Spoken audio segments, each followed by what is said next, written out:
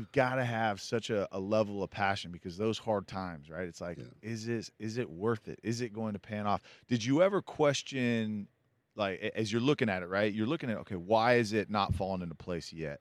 Did you ever question yourself? All the time. And then who was in your life to help bring you out of that? Was it there's so many times where I was like, man, this is not going to hit. Like, because it's a waiting game. Yeah. You're waiting for a kid who's a sophomore in high school to hopefully go to the NFL. Yeah. It's like rolling dice. Like, it's literally gambling. So what kept me kind of motivated, not even going to say kind of, what really kept me motivated, I had a daughter when I was 22, going on 23.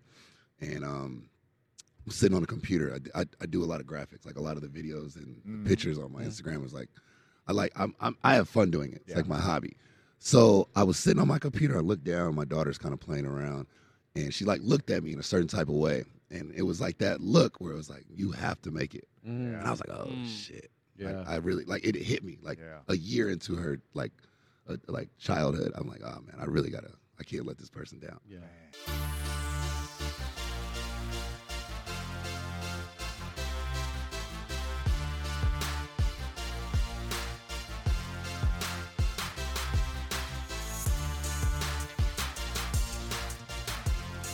All right. Welcome to the One Shot Podcast, brought to you by Sleep Number. We are here in L.A., Super Bowl week, and this is actually our first show since we got here, and we're kicking it off with a bang. We got Jamal Liggin here, and we're going to get into his story, but the reason we wanted to kick it off with Jamal is because the guys that are playing on Sunday, this man creates those men. Yeah. Yeah. And it is all about performance. You've heard us talk about it a ton and what Sleep Number is doing to enhance performance through recovery, using data science. I mean, next level stuff. And so Jamal here uses that with his guys. That's why, he's got a really strong relationship with them as well. But we're going to get into the journey, and we're going to talk about how Jamal got to training Marshawn Lynch, Odell Beckham, Jarvis Landry, Max Crosby. The list goes on, right? And so we're excited, man. So Jamal, welcome. Well, thank you very much. Well, hey, man. So before we started, we were talking about your sleep number. Okay. Score, your second, right? So this is something we've never heard before. Something we absolutely hadn't heard before. So all three of us, we're on the same page. We're 40. Okay. Tell us what your sleep number setting is. 85. There you Oh go. my No question. My Lord. Hey, so so it's if you're like wondering what that's like, sleeping on this table go here. find a rock outside and put your head on it. That's what that's. So in college, I used to sleep on the floor before practice. And my Man. back just Did you loved really? it. Like, Yeah. I get the best sleep with the hardest surface. Huh. And I have some back issues. So too soft is like sleeping on water. I get it. Now, do you incline your legs when you sleep, or do you sleep completely Sometimes flat? I'll put a pillow in Okay. between my knees. Hey, but you know what? You're into performance and training and recovery. I have actually heard some people, they get rid of their mattress altogether and they just literally sleep on the floor. They say it's the best thing for your back. The guys come in and they'll sleep on the turf. Yeah. Wow. It's like That's because you work them too hard. That's at the end of the workout. I'm a motivator. That is the end of the workout. I'm dying. That's what happens. All right, Jamal, let's jump back to the beginning, man, Okay. in the journey and story that brought you to where you're at today. So you grew up in Oakland, California. I grew up in Vacaville, so not too far. We used to play the Oakland Dynamite and Pop Warner football. All right. Tear y'all's ass. I'd tear us Okay. up. I'd tear us up. Dynamite would kill you. I was born in Michigan, Detroit. Michigan. Okay. All right. Went to high school in Oakland, where I met Marshawn. Yeah. And played football there, ran track, got a scholarship. I went to JUCO first. I'm a JUCO kid. Okay. Yeah. Okay. What JUCO did you go to? San Francisco City Yeah. College. That's good. That's good school. They put a lot of guys out. Got a scholarship offer to Alabama State. Yep. Ended up coming back and started working with these 15 kids. Those 15 kids turned like 150. Now, how old were these 15 kids? High school. All high school kids. All high school. They all ended up going to Florida State, Cal, Texas, like anywhere you could name. These kids went there. And when they came back, excuse me, they they all just brought back another guy. And it's funny because the other guy ended up going to the NFL. Oh, man. Doesn't it always work that way? Yeah. Yep. So, All relationships. moved down to LA, and everybody's LA story is like, I'm grinding it out. And like I told you, I literally was sleeping in the gym. Like, get up at 5 a.m., train the guys at 6. They were like, man, you always here early. I'm like, yeah. It's like the beach you here. Just for you guys. And it just kept steamrolling. It turned into like 10 guys to like over like close to like 65, 70 my first couple years. Ended up breaking off from the gyms I was working at and started doing my own thing, JLT. And in the process, combine guys, more NFL guys. And I ended up meeting Odell in like 2014, 15. That story is pretty interesting. I was training one guy who was playing for the Giants, and he called Antonio Brown, Calvin Johnson, Odell, just any top receiver at the time. And he was like, these guys need you. And what happened was at the end of the workout, Odell called him back. And I was like, man, I don't care about the catch. I don't care about none of that. None of that matters. Get in here right now. Like, we got to work for today. Hung up the phone. 20 minutes later, Odell walks in. Literally, I have like 20 guys I'm training. I turn around. Everybody's like, oh, because everybody heard the story. I hung up on him. And he walks in. He's like, who's Jamal? I pointed at somebody else. I was like, nah, Jamal ain't here. I turn around, and he's like, I'm going to get this work with you. And I was like, all right, jump in the group. He's like, no, with you. And I was like, everybody's like, oh. So I was like, so the guys went over to my strength side. I had Odell. We started throwing tennis balls, training, doing ladders. And I was like, did you like it? He's like, I'll be here tomorrow.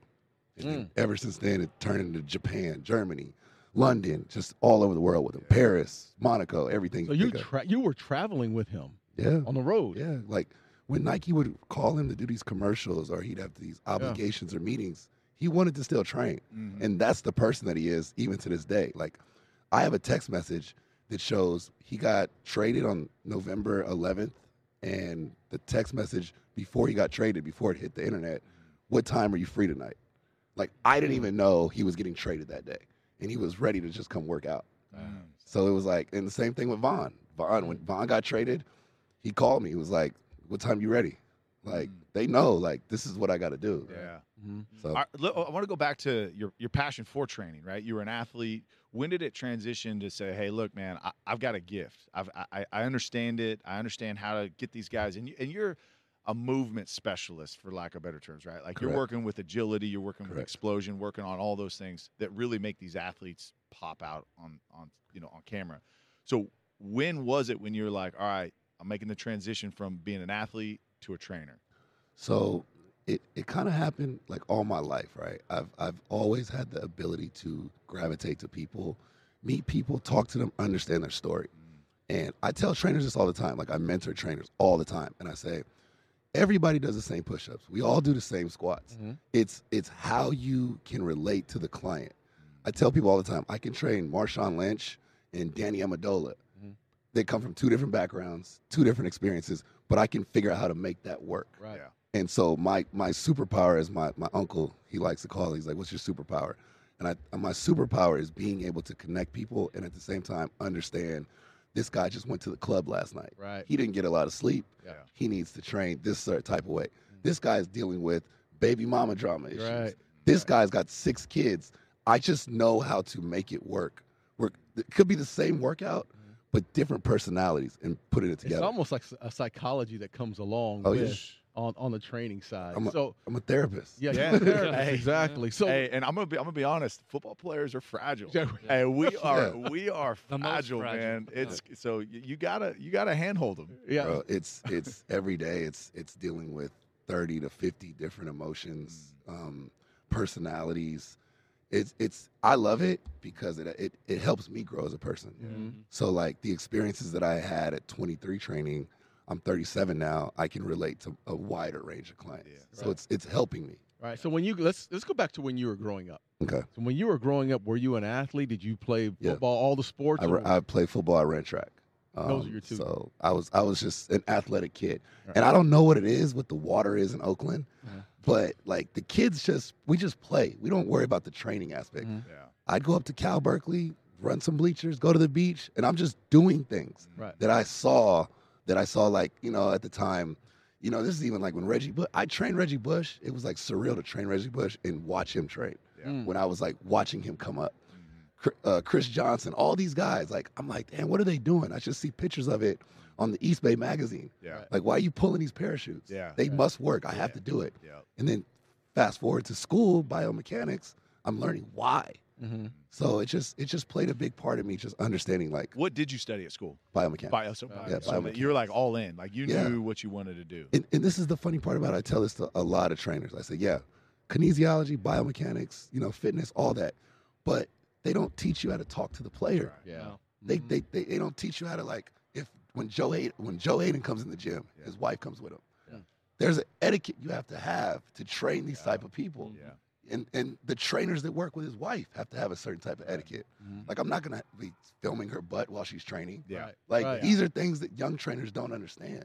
So, like, my role now is obviously training, getting guys better, but I want to teach more trainers how to be a better people. So. Yeah, no, that's a very similar background to me, actually. I was a kinesiology major, and you're right. There is not a single class through the whole 4 years you're going through that major about emotional intelligence. Nothing. So for you, where does that emotional intelligence come? Was it just something natural? You're always great with people? Was it something your parents taught you? My mom was a counselor for like 40 years. There you go. There it is. And her job was to teach counselors to be counselors at the end of her career. And I always forget that when I get in trouble. Like, my mom's a counselor. But the way she would talk to me and articulate things would be at the level of an adult and a kid at the same time. So I'm trying to figure out, like, these perspectives. Like, if I talk to this guy about being late, how do I say it in a way where it doesn't make him feel like inferior or like a child? And that is that's huge. That's a gift. Because I remember being a leader with the Cowboys and being in the locker room, and someone would show up late, and I didn't have that gift say. I was like, get your, you know. I'm on them about not being on time. Everybody else is, you know, here at the same time. That's your go-to. Because you feel like reprimanding somebody is like the fear of getting them to come. But it actually deters them. But if you can say it in a way like, hey, look, this is not, you being late doesn't affect me, it affects your daughter. You being late affects your mom not getting a house. Your first round status is gonna drop. Then they're like, oh shit, I need to be on time. You know what I mean? So it's like knowing these things. So talk about, you know, you're in school, because again, I went down that same route, and when I saw what you make as a trainer of athletes, I said, I'm going to pick something else. So for you, why did you continue down that road? What was that like? So I left school early. My mom developed cancer, and I came home, and I was literally working for Nike. I was parking cars for the Marriott Hotel, and then I also was working for a company called U-Haul. And all those three things, at every morning I would train these kids for free damn near. And I'd get up at like 5, 6 in the morning before I went to work, hop on the BART, go over to Nike, come back over, work at the hotel overnight, and then switch it around. And these things kind of like shaped my mentality on, you know, work ethic, you know, accountability. And it was, man, it's taking me back right now. This process. Yeah, man. And you've got to have such a level of passion, because those hard times, right? It's like, is it worth it? Is it going to pan off? Did you ever question, like, as you're looking at it, right? You're looking at, okay, why is it not falling into place yet? Did you ever question yourself? All the time. And then who was in your life to help bring you out of that? Was it there's so many times where I was like, man, this is not going to hit. Like, because it's a waiting game. You're waiting for a kid who's a sophomore in high school to hopefully go to the NFL. It's like rolling dice. Like, it's literally gambling. So what kept me kind of motivated, not even going to say kind of, what really kept me motivated, I had a daughter when I was 22, going on 23. And I'm sitting on a computer. I do a lot of graphics, like a lot of the videos and pictures on my Instagram was like, I have fun doing it. It's like my hobby. So I was sitting on my computer. I looked down. My daughter's kind of playing around, and she like looked at me in a certain type of way, and it was like that look where it was like, you have to make it. And I was like, oh shit. Like, I really, like, it hit me like a year into her like childhood. I'm like, oh man, I can't let this person down.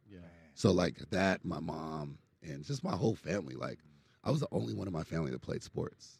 I come from like a military, like non-athletic family. And so it was like me, out of all my cousins, I'm the only one to play football. So all my uncles are like, how was the game? How was the game? How's the track meet? How's this? And now they're like, how's Odell? How's like, what's like, who's your guy? Who you got coming in the gym? So it's like, it excites me to make them happy, make them proud. But at the same time, it just motivates me to like, I've seen so much in this game, like even training, like, you know, the Migos, Quavo, and Puff Daddy, and all these celebrities. Wait a minute. Wait a minute. You know the Migos? I know every single person. You know Quavo. don't look at me like I that. just asked some questions. Okay, go ahead. Keep going. Don't put me in that box. like training overseas. I was in Riyadh for like 3 or 4 years and back and forth, and I'm seeing what people are doing without training, and I'm like, man, I'm training people that make the millions of dollars to do this. I can do this. Yeah. Like it's not like something that's not I can touch. I can make a lot of money, help my family, and help a lot of people at the same time. But you know what's interesting about all those people you just listed? Yeah, they make millions of dollars, but their movement quality is still just as bad as the next. You're right. Anybody on the street? Terrible. Same arm, same leg. Steps. So how do you go? Let's talk about training, because sometimes you have to break people down, right? Oh my God. So it's almost at some point, and a lot of people, what we see is the product on Sunday. We see an Orlando Scandrick on a Sunday or an Odell Beckham on a Sunday. But what we don't see is the work that you have to tear somebody down to start them over again. Oh, what's that process like for you? So I'm in it right now. These guys are coming off season, and they're beat up. Right. And I always go back to this, like with the younger trainers. They want to just train them hard, put some cones out. I tell my guys, I don't want to see you till March 15th. Come on in, get ready for Cabo, get some little quick pumps in. Like, come in, get your physical therapy, get your recovery. You know, see the chiropractor. These are the things that, you know, kinesiology, biomechanics, they teach you. Because you can't just start doing single leg pistol squats without making sure your knees and your ankles and your hips are good. Like, that's the process that these guys have to go through, is the recovery phase. And I think that the hardest part about my job is, aside from social media and people trying to be cool on it, is like, you have to take a break. That vacation, Mercedes Lewis, 37 years old, been in the league. 18 years? 18 years. Yeah. If he does 2 more, he's got the record. And the first thing he did when he came in last night, he's like, let's just do some foundational work, some band work, and a stretch. Because I know I'm going to crank it up March 15th.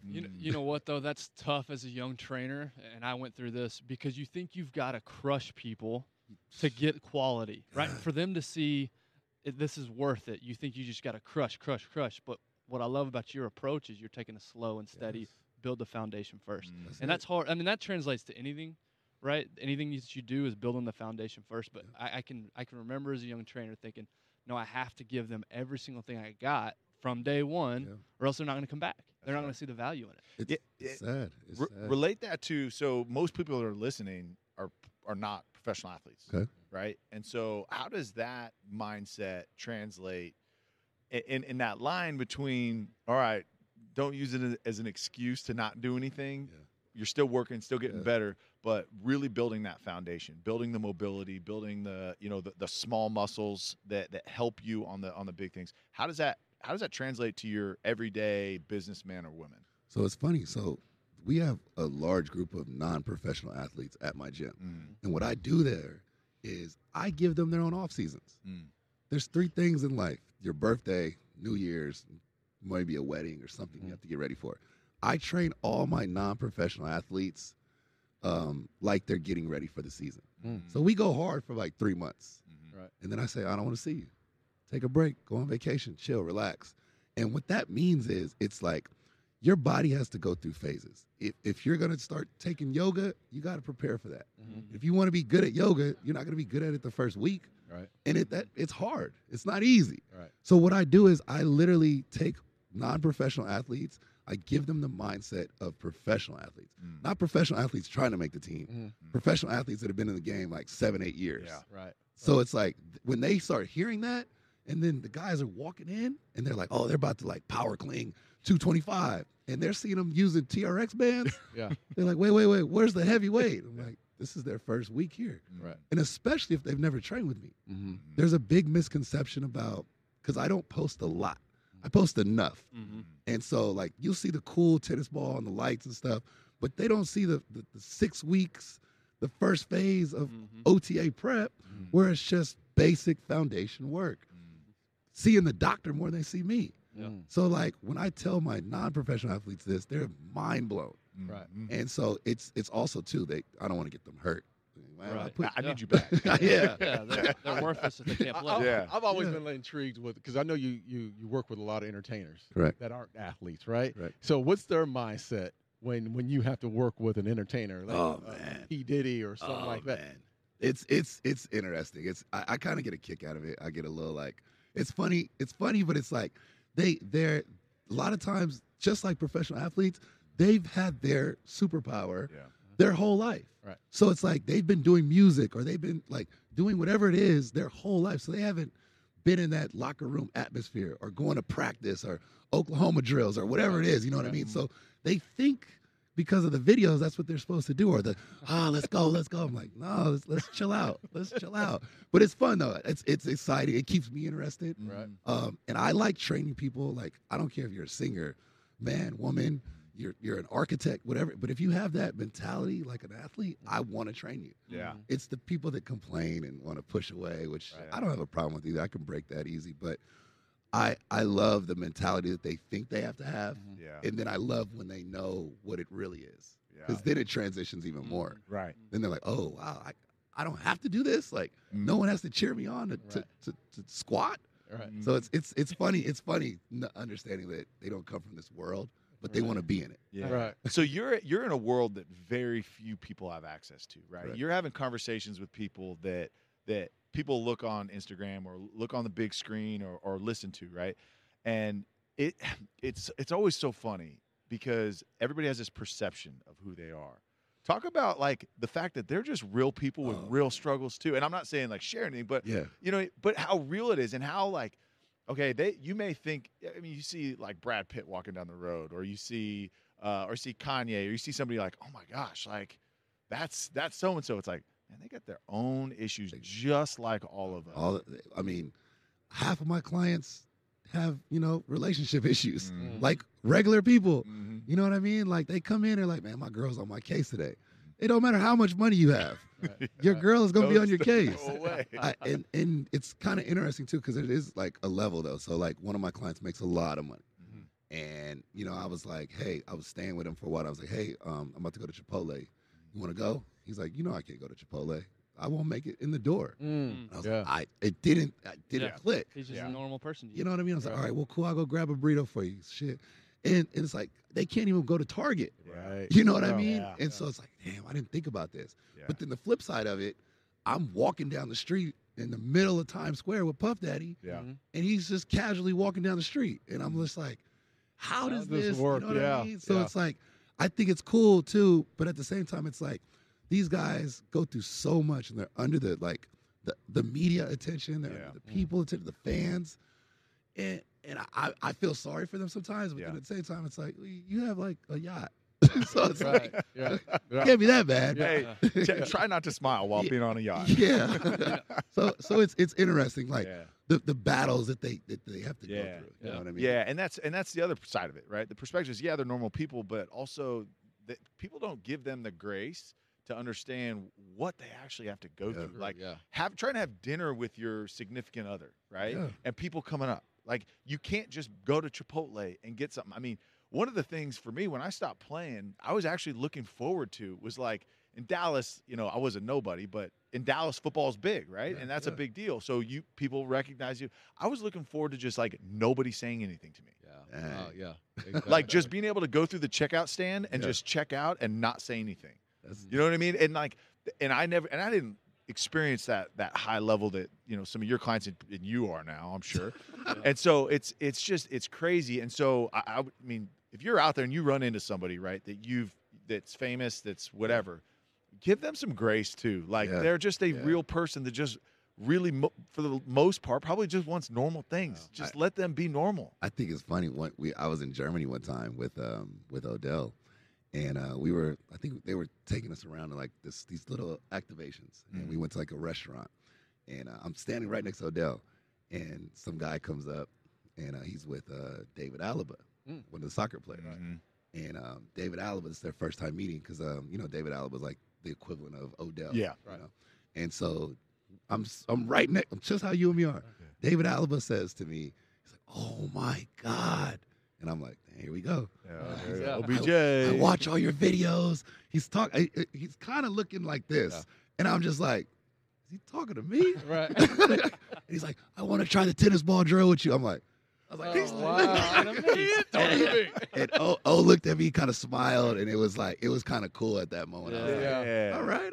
Oh, And I didn't even know I had that presence. Right. Well, you know what I mean? That actually leads into what I was going to ask you about, because you mentioned earlier sleeping in the gym. Yeah. You were homeless. Yeah. So that feeling right there, that's that connection there of, I mean, thinking back years ago when you were sleeping in the gym, there's no way you probably thought that you were going to be in this position one day. I in a million years, I still wouldn't think it would happen. You know what I mean?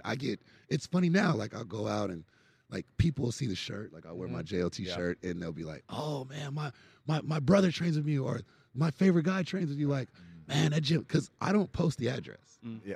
I by the way, I was looking for that. That's why I had to ask you. Yeah, we were going to go train this morning, but I guess not. Whatever. You got to call me, and that's why it's a tight knit group of people because whoever's in that building, first of all, I shake everybody's hand. I'm like, thank you, because if you're in here, you're here from somebody, somebody, right? Yeah. And I want to keep it exclusive, like obviously for like security reasons, or just client confidentiality, but it's so tight knit of a group. And when we go out, like the shirts I have, I don't sell those. I literally just started selling them 2 days ago, just for this week. And the shirts, if you have a shirt, somebody's like, he had to train with Jamal. Yeah. There's no way he got that shirt. Right. Or if a girl has the shirt, her boyfriend trains with me. You know what I mean? And now, obviously, we have boot camps for women and stuff like that. But before, it was all athletes. Right. So it's like, so whoever has something affiliated with JLT, it's a big deal.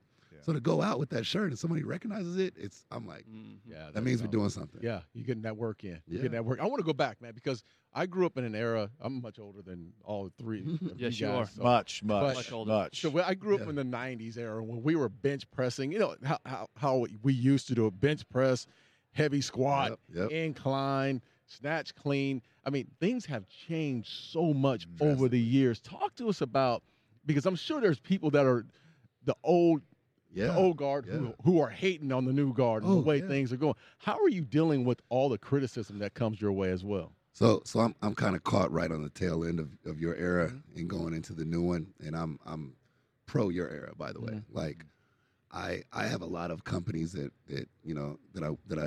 I'm sponsored by with a lot of new technology, and I love it. And what I'm doing is trying to convert a lot of the old school people to new school, because I want them to understand that these things help these guys. Aside from it looking so cool that no one can do it, it's actually very foundational work. And that's always been my philosophy.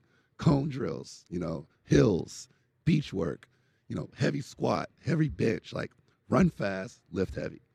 But, adding obviously the recovery aspect and, different modalities to help the guys so that they don't tear their body apart. So with that being said, is like converting this old school like group of mentality to new school training is so hard. It's so hard, especially with the new generation and social media. It's almost gonna.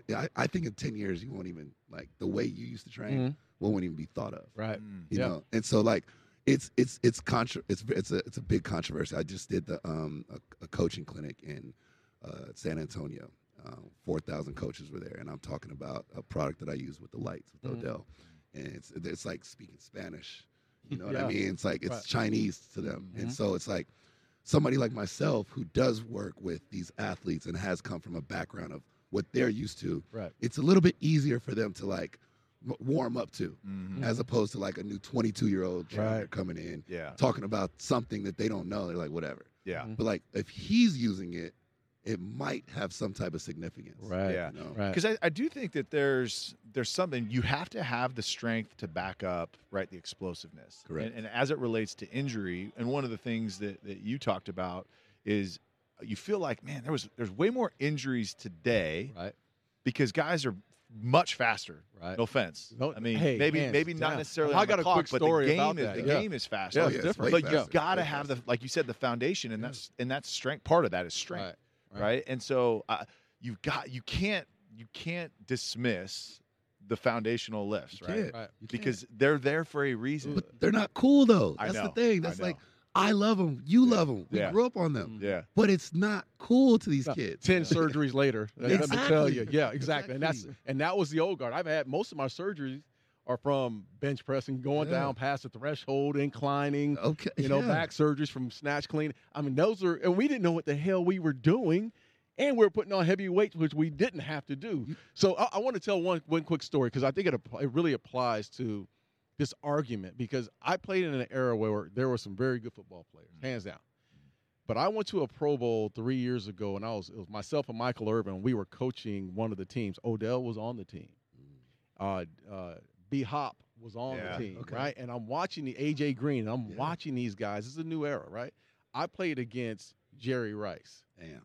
I watched Odell run a 7 route from behind. I'm watching. I've told you this story. Yeah.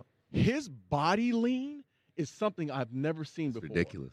It's ridiculous. The athletes today, and I don't care what anyone says, they are a different beast. All right, I want to take a quick minute to talk about our partner, Choctaw Casino and Resort.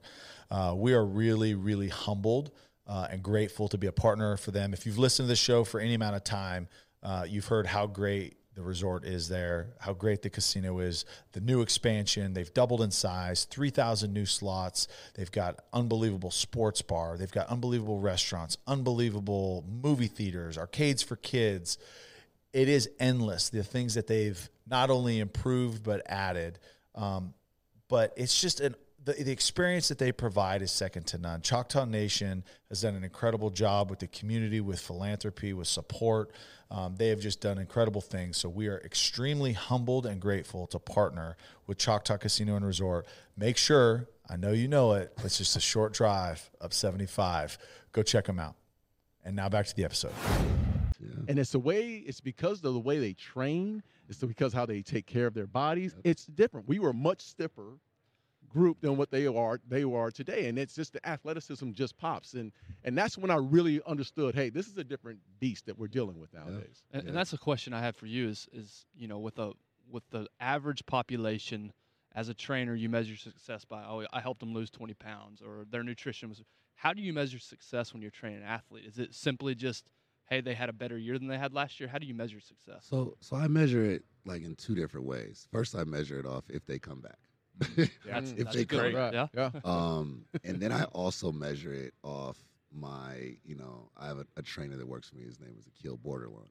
And he's now taking on his role of bringing in the next Odells. Mm-hmm. And so that for me is like letting me know that what what he's watched me do and what he's learning is resonating. And the guys some of the guys don't even know me anymore. Like the younger guys coming in, they like, what's JLT mean? It's my name. You know what I mean? Right. It's literally my name. And it's pretty cool, like, obviously to see guys go to the Pro Bowl. Like, I got 22 guys last year, or 10 guys this year. And how many first rounders I can get. Like, those are all very measurable things. Like Exos and at the time for me, Athletes Performance. Yeah. You know what I mean? Exos and Athletes Performance and MJP and all these different, they're all competing for 40 guys, 50 guys. I'm just competing if the guy comes back. Because if you really pay attention, you see a lot of guys training at different places. Mm-hmm. Right. A lot of my guys have been with me 5, 6, 7 years. Yeah. Mm-hmm. So that's my direct, like, I'm doing something right. Yeah. So now I went from having Anthony Barr, I had him since UCLA, to now having Eric Kendricks and 5 or 6 other Vikings. Mm-hmm. And then I've got Christian Kirk, fresh out of college. Right. And now I've got Byron Murphy and I've got Chase Edmonds. And, like, the more guys I have on a team shows me that it's working. Mm-hmm. But that perspective you have, that's it, right? The intentionality on the person. I'm not worried about the number of guys I get in here. I'm worried about you, and I'm worried about you coming back. And guys feel that. Correct. One thing I do feel that, at least in the NFL, like, guys have a sixth sense of authenticity. You know what I mean? Like guys know when someone's being real because we're getting sold all the time. Correct. I said we're like I'm still Still doing this. But it's and really so the fact that you got guys consistently coming back and living in LA when that's not necessarily their home base, right? Coming here to, I mean, that's a commitment. And so, man, kudos to you for that. But appreciate that. Your approach is right on, man. I think also too the best part is like some guys don't even train with me anymore. They might train with somebody else. Now that I have a facility, they just come back and kick it. Yeah. And just to be around the gym energy. Yeah. They love it. Are you still sleeping in the gym? Now I can. Now, you know what's funny? I slept in the gym like the second night I got the keys. And I'm like, I'm not going to do this again. But I just wanted to humble myself. You know what I mean? Like, I earned the right to do this. Hey, Sleep Number, I think we need to get a delivery over to the facility just so he can stay there if he needs to. Right? Actually, that does lead to my next. So you mentioned a couple of partners that you have, and Sleep Number is obviously one of them. So how did you get associated? Like, how did these partnerships all come about? Was it just word of mouth? What happened there? It's funny, right? So my agent right now, I have my agent, Sam Leaf. I met him through my players. And I was always curious, like, how are you guys getting Pepsi deals? And how does this, like, I was really green in the beginning. And I'd like to say I'm like one of the first trainers with a private jet deal. Right. I want to say I'm the first trainer with, I have an actual Nike deal. I'm not getting free product. You know what I mean? Like, I always, it's interesting to me, like, in a trainer, that's the first thing trainers ask me, how do I get paid to do this? I'm like, well, do you use the product? Do you do it? I go through all the things that I do. And it's like, they just want to get free stuff. And I'm like, no, it's interesting for me to even talk about that I'm getting deals. And my players are like, how are you getting deals? I catch touchdowns. I score back. Like, I'm dunking the ball on somebody every night. I don't even have a deal. And so it's like, first of all, I like to talk. And I can articulate the product. If it's a bottle of water, I can talk about why it's good. And I'm not lying. Like, I'm not going to endorse anything I don't use.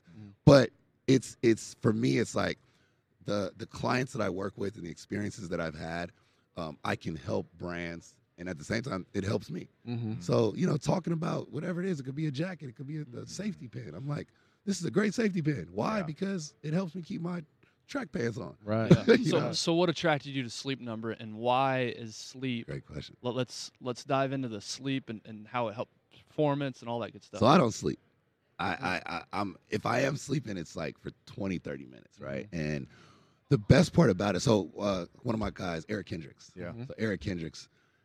Fresno native right there. There you go. Is he? There you go. Viking. This is stud. Yeah. So I remember when he got the bed, because he posted it. And then I started seeing other guys affiliated with sleep. I was like, what is this, man? I need a bed. Like, that's the Literally, first thing. I sleep on the floor. I sleep on the floor. Right. And he was telling me about it. And so I started doing some more research.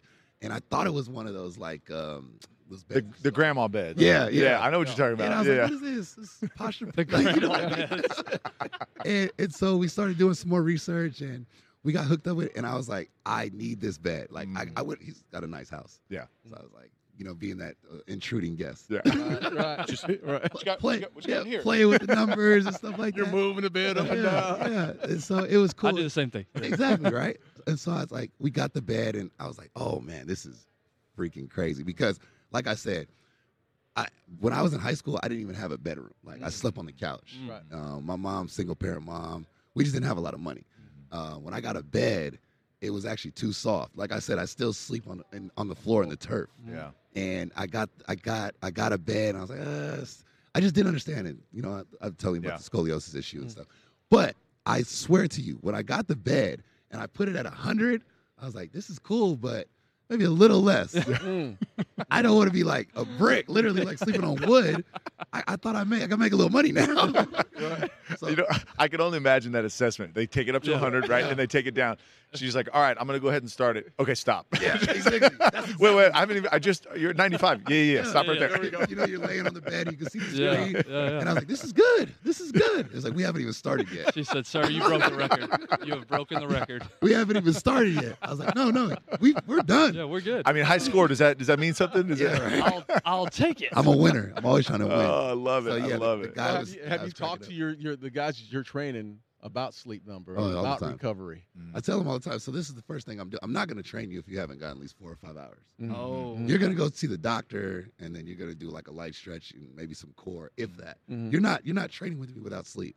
God, so smart. I've just seen, for one, it connects with dehydration. I already know you're dehydrated. I know if it's Monday, you probably went out, or Sunday, whatever.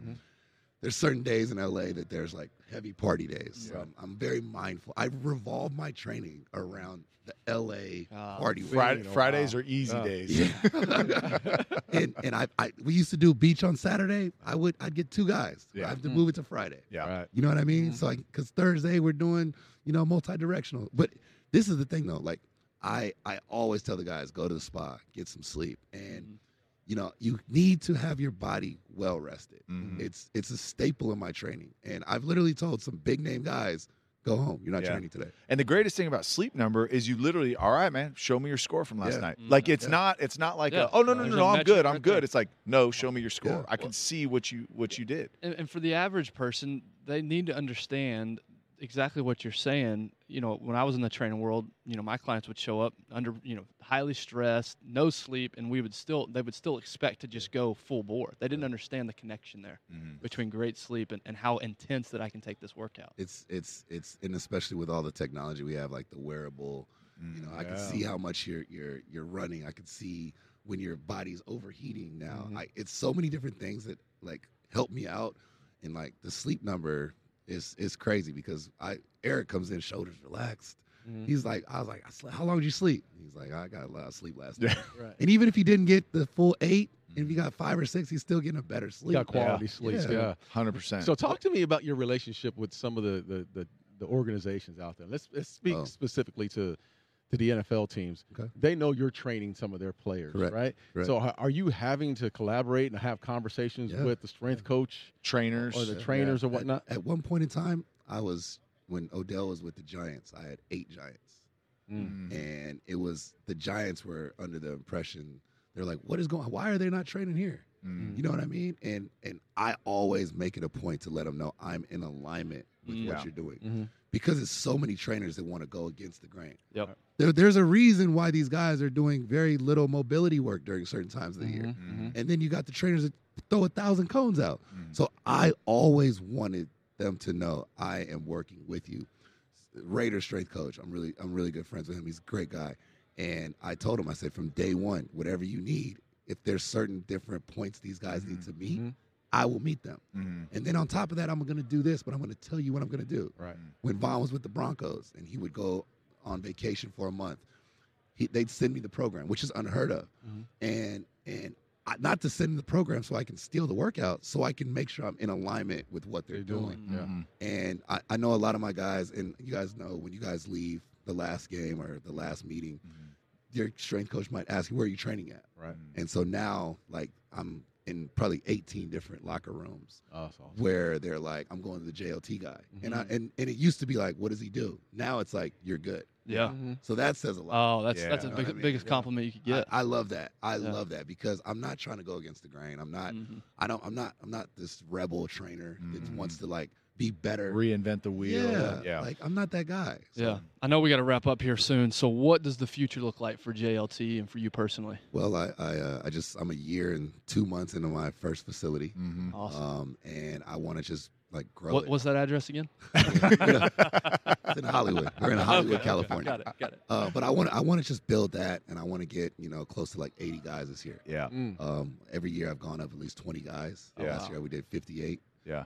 So I want to get 60 to 80 guys. That's all. So, and I mean, you opened a facility in LA County in the pandemic. Yeah. Jesus. Man, it was literally like the scariest and the most exciting thing. Yeah. Because as you know, it could be aliens landing, dinosaurs come back. Right. You got to train. Yeah. I have to get ready for OTAs or training camp. So there wasn't anything that was going to stop these guys. So I had to figure it out. And I was using UCLA or different gyms. I was like, I need to have a home base. So that's I just did it. Yeah. Have you thought about expanding? All the time, but I'm a big, like, I want to grow out of my space first. Hey, great call. You know? Hey, Dallas is a good location if you're looking for very. No, seriously, that's a good. Sir, have you had any discussions about Dallas? Because it's wide. I love Dallas. I love Dallas. But I think what I would rather do instead of like having multiple facilities, I would like to partner with current facilities that need help. Yeah. Because all it is me saying, hey, I'm affiliated with this place. You should train here. Yeah. Right. And 10 NFL guys will go there. Yeah. From 0 to 10 that quick. Mm-hmm. Yeah. So if I can affiliate with different places, I mean, my love is overseas. Like, I love soccer. I love soccer. Oh, yeah. My man. I would love to go overseas for a year and build something over there. Right. You know, and have LA as the home base. And that would be my goal. Right. You know? Hey, well, listen, we got a few minutes here. I got one more question for you. All right. We go. What is the difference in training different athletes, whether it be NBA players, football players, soccer players, baseball? Is there a true difference? And I'm asking for two reasons, because we're starting to see a lot of young athletes be specific in how they're training for that sport as kids. Mm-hmm. Talk to us a little bit how, as a young kid, how these kids should go about training. Okay, so I think to answer the first part, there's and this is no bias because I train a lot of football players. Football players, I think, are the only people that are really open to training like all different types of ways. Yeah, they'll get in the pool, they'll do yoga, they'll whatever it is you tell them they'll do. Yeah, basketball players, track, a lot of like club type sports. They are very specific on how they train. You're going to do more positional training than performance training, as opposed to like NBA. Yes, they're with their shooting coach a lot, but they still do performance training. So training young kids, the first thing I would say for all the younger generation is get stronger. Yeah, get faster. Worry about that because you already know if you run fast, they're going to get you. Yeah, if you're strong, they're going to get you. Yep. And you're 6'2", they're for sure going to get you. Right. But the thing I could say for younger kids as far as training is, yes, whatever sport you're in, take advantage of it, learn the skill set. But the performance training of it is, I think, 99% of the battle. Getting stronger, learning technique. I know so many kids that don't even know how to hand clink. Yeah. You know what I mean? Yeah. Like, learn technique, learn speed development, get the specific hip flexors, the body parts that you need to get faster, get those stronger and faster. And how old are you encouraging this? What age? I really don't have kids? Kids don't start lifting weights until their sophomore year, really. Sophomore year. Like ninth grade, you kind of around with body weight, but like you need to start getting stronger, like sophomore year of high school. Yeah. Well, it's what you said. It's building the foundation first. Yeah. Correct. Right. Correct. Strength is never a weakness. I've heard before, and so building that foundation, making sure it's built on a good base, as opposed to going in there and just trying to attack it. Oh man, Jamal, appreciate you, man. That was fun. That was a lot of fun. You All right, I want to throw out your social media so people can follow you, and then how they can find your gyms if you're in the LA area. And can't say that. Yeah, I can LA area. Go to the website. Right, there's no address. So my Instagram is Jamal Jamal, last name Liggin, Liggin, and my gym is JLT Performance Gym. So you can go on there, and then obviously the website is www.jlttrain.com. And if you buy something, they'll give you the address. I'll give you the address. There you go. But yeah, you can find me at these locations, and I send DMs back, I follow back. If you know what I mean. I'm real excited to work with trainers. Love it. I just want people to just know what I'm doing. Man, we started this podcast, One Shot Podcast, man, and we look at it as you got one shot in life. And brother, I'm listening to your story right now, Jamal. You took advantage of this one shot that I had you no have. choice. Man. Yeah. Appreciate you, you guys. All the best, man. Let's connect offline. Yeah, definitely. Thank you, guys. Appreciate you, Jamal.